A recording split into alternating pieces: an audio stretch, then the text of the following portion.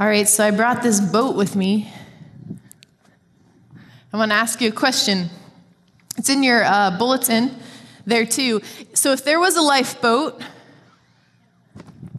and inside it was a male lawyer, a female doctor, a lazy teenager, a stay-at-home mom, and a garbage man, and one person had to be thrown overboard to save the others, which person would you choose? So talk amongst yourselves. Who are you going to pick? The lawyer, the doctor, the lazy teenager, the stay-at-home mom, or the garbage man? Go ahead, actually talk about it with each other. Or decide in your own mind anyway. All right. How many of you threw off the teenager? All right. All you moms in the house with the teenagers at home. You know, if these 5 people were actually in a real lifeboat, debating on who was going to get the boot, they would be frantically trying to prove each of them their own worth. They would be trying to talk about maybe their intelligence, or their gender, or their skill, or maybe even the needs that they have. And they would want to prove that they were worth keeping by comparing themselves to each other. Who has the most value on the boat? Because the people that have the most value on the boat will stay there. And you just determined, or people around you, who you would throw off by deciding who is the most valuable. I believe that this lifeboat metaphor, it is a little bit like this crazy world that we find ourselves in. Not only do we constantly, on some level, feel like we're proving our value, we walk in this mindset where we are putting value on other people. And we're deciding who's better and who's worse and who's worth our time and who isn't. And we're talking about it. Even as I say these words and as I wrote this message this week, I'm deeply convicted in my own heart. James 4 says this: "Do not speak against one another, brothers and sisters. He who speaks against a fellow believer or judges a fellow believer speaks against the law and judges the law. But if you judge the law, you are not a doer of the law, but its judge.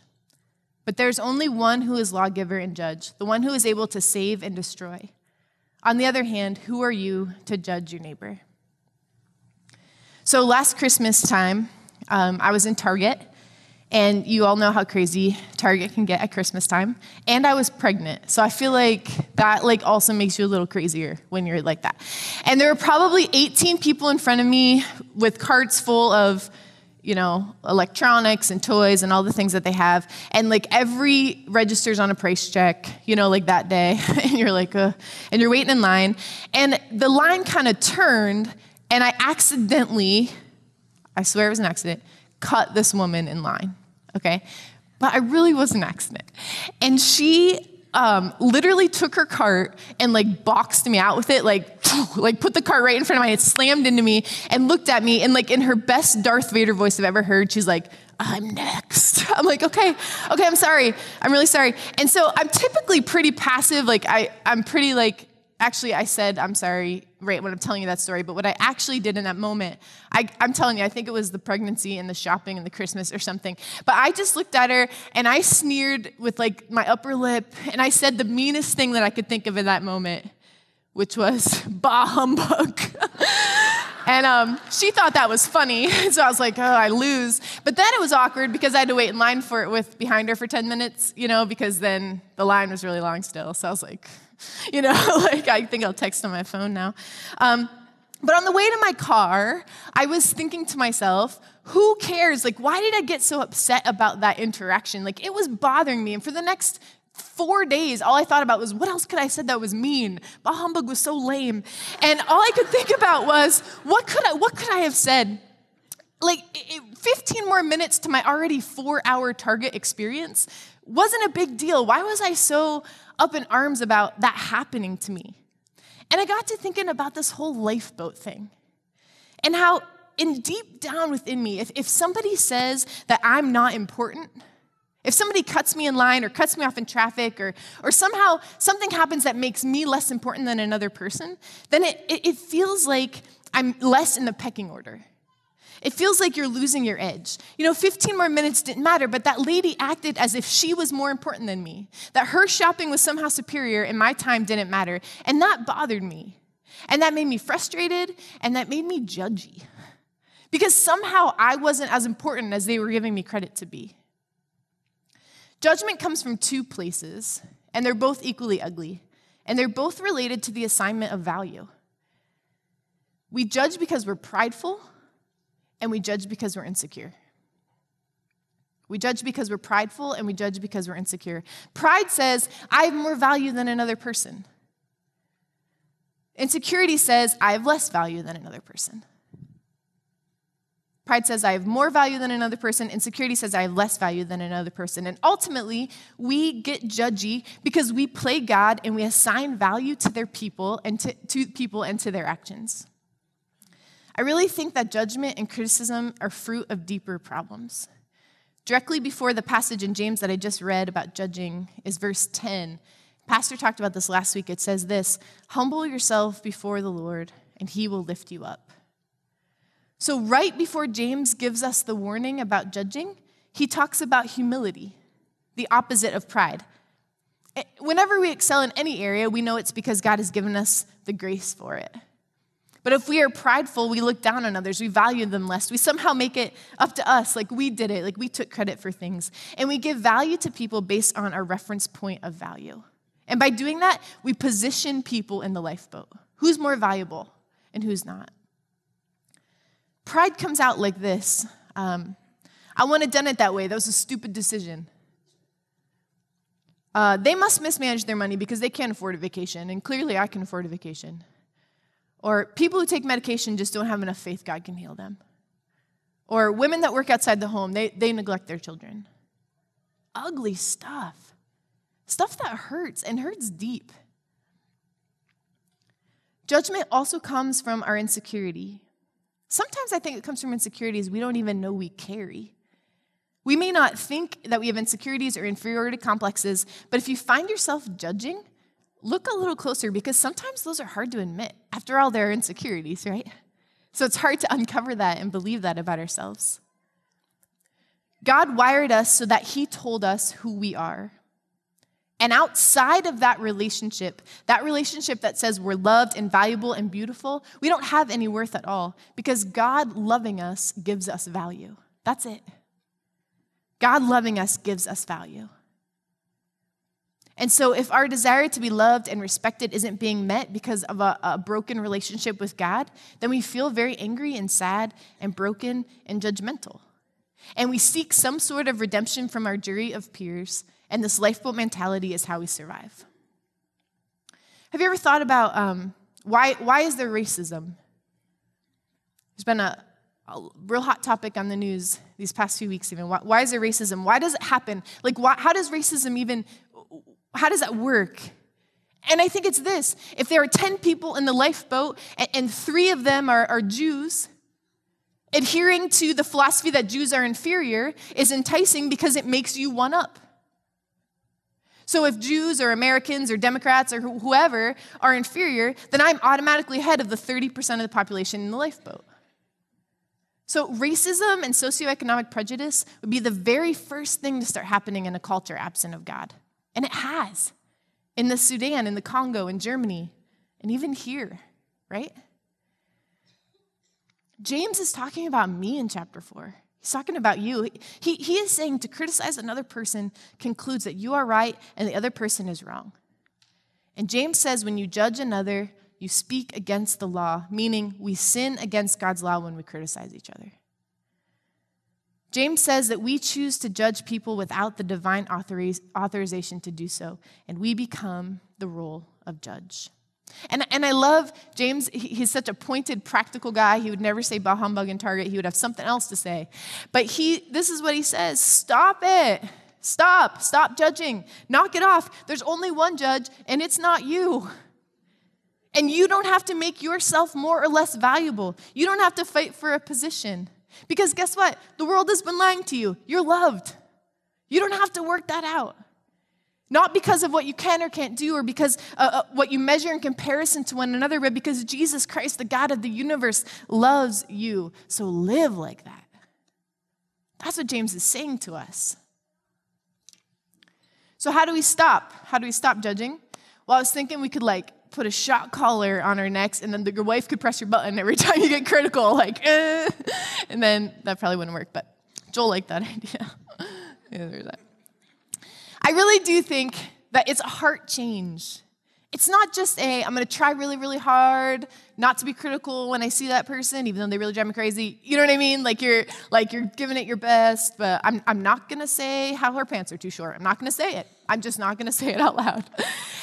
But this idea is that it's allowing Jesus Christ, the person of who he is, to reach down and examine and heal up and reign inside of us and finding our full value in God loving us, because that eliminates pride and insecurity. And then guess what? There's nothing left to judge. There's nothing left to compare because that pride and that insecurity are gone. I don't know a lot about parenting. I recently had another little girl. She's 8 months old. I especially don't know a lot about parenting 2 children. Most days I find myself sticky and barely breathing at the end of the day. But we're making it. But I can say this about the only thing that Joel and I figured out is that every stinking day, I just want to hold those girls and tell them I love them. No matter how bad or crazy the day has been. Because if they don't feel loved, then they're going to look for it in all kinds of other ways. And if they know they're loved, I hope that as they grow up, they're better at negotiating all that other adult stuff that we have to all figured out all the time. And I think it's no coincidence that Jesus talks endlessly about love. Free love, unconditional love. Jesus would indicate that the greatest thing that we can do to display to know him is to love each other. To love our neighbors as ourselves and to love our enemies. The greatest thing. Nothing else is more important than that. And I think at times it feels like we live on a planet where there's just a little bit of water, poisoned as it is, and we're all trying to get it and drink it so we can stay alive. But what we really need is God, and what we really need is someone who loves us so much that we don't have to worry about death or thinning hair or other drivers pulling out in front of us or whether people are rich or poor or good looking or whether we feel lonely or broken or whether we got the promotion or whether we got the accolades from the person that we wanted to. And we need to be told who we are by the only being who has the authority to know, the Creator. And in this confidence, I believe that the command of James 4 to stop slandering and judging becomes possible, but only in that confidence. Jesus came to earth and he looked at that lifeboat and he said, "This is a myth." He said, "This is worthless. Stop living like this." Paul said in Galatians 3:8, "There is neither Jew nor Gentile, neither slave nor free, nor is there male and female, for you are all one in Christ Jesus." Pagans, cultists, moneymongers, broken, diseased, all felt comfortable in Jesus' presence. Jesus is always surrounded by the poor and the marginalized. Why? Because he was nice? Yeah, he was nice. But you know why? Because he turned the value system upside down. He said, this isn't how it is anymore. He said, you're valuable. I'm disrupting the system. You don't need to get false redemption from anybody anymore because I'm the one that brings you love. I'm the one that brings you value.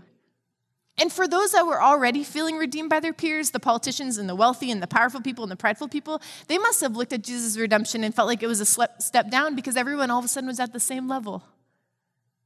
To them, Jesus didn't offer very much, but to those who had nothing, Jesus offered everything.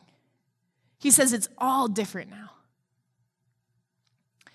Okay, so how do you picture Jesus? Kind of get a picture in your head about how you picture Jesus. You got it? Okay, some of you may picture him like this. This is like king, like he's your king. Maybe the kind of softer, gentler Jesus, maybe he's your peace. Sometimes that's how I picture Jesus. We're hanging out. Let me read to you in Isaiah 52. This is what Jesus is described like. There's lots of things in the scripture that talks about Jesus, but this is In Isaiah 53, this is what he's described as. He grew up before him like a tender shoot and like a root out of dry ground. He had no beauty or majesty to attract us to him. Nothing in his appearance that we should desire him. He was despised and rejected by mankind, a man of suffering and familiar with pain. Like one from whom people hide their faces, he was despised, and we held him in a low esteem. It was as though Christ looked to the part of the message that he wanted to communicate. Brilliant.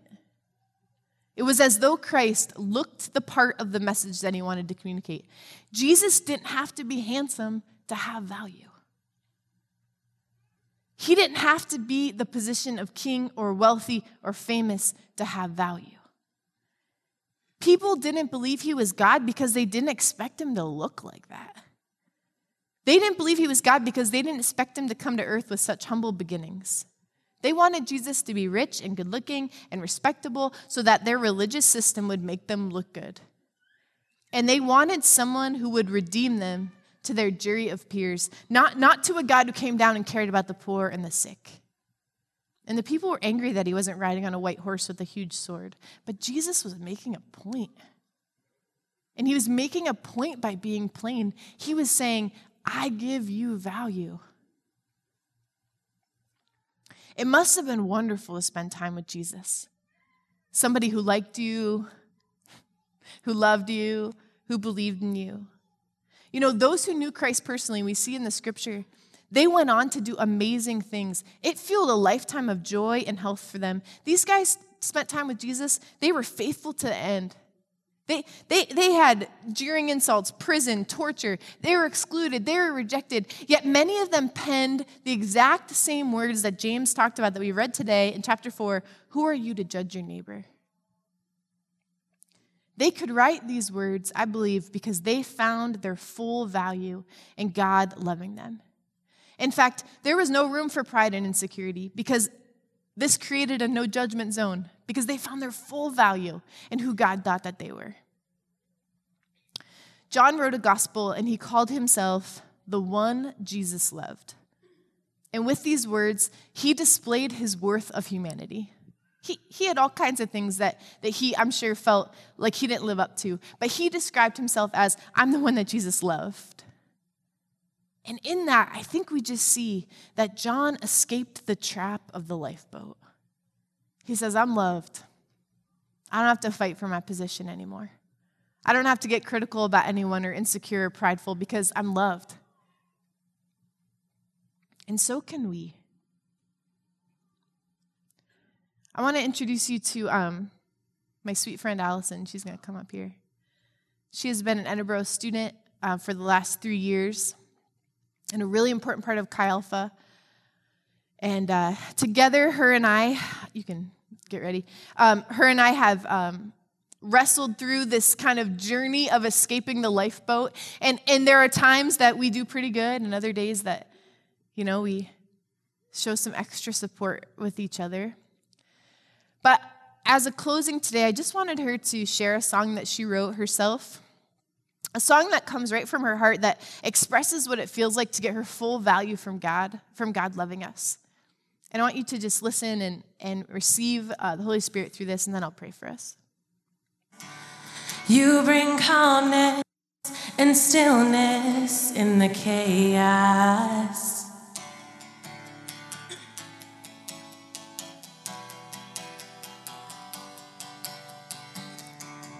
You bring peace and joy when I'm afraid. You bring peace and joy when I'm afraid. You open my eyes and I realize it's you, it's you. It's you, Jesus. You're all that I want, you're all I need, and I'm desperate for you.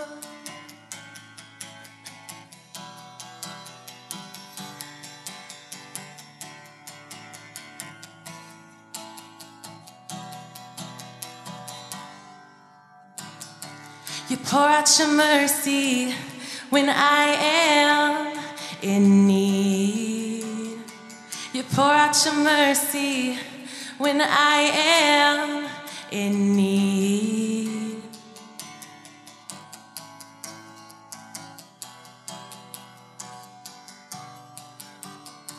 You're speaking to me, and I am made new. You're speaking to me, and I am made new. You open my eyes, and I realize it's you, it's you. It's you, Jesus. You're all that I want, you're all I need. And I'm desperate for you. It's you, it's you. It's you, Jesus.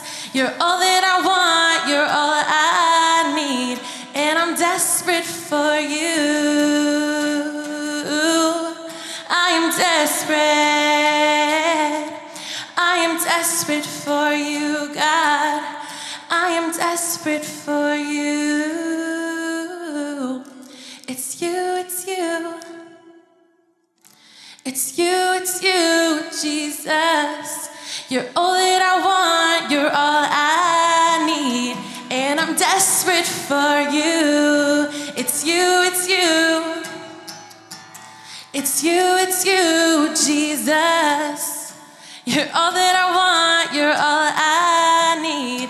And I'm desperate, It's you, it's you. It's you, Jesus. You're all that I want, you're all I need. And I'm desperate for you.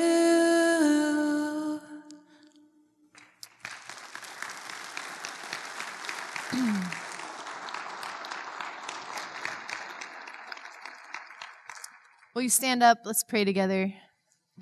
God, thank you so much for this morning.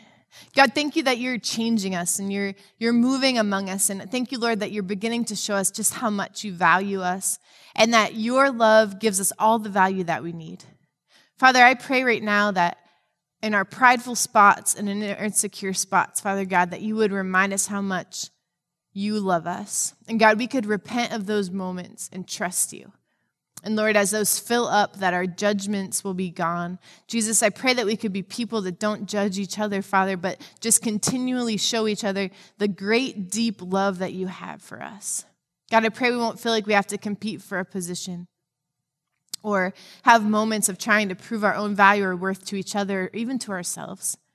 God, heal us of this broken part of humanity. Lord, we trust you and we love you, and we thank you for today. Amen. Have a great afternoon.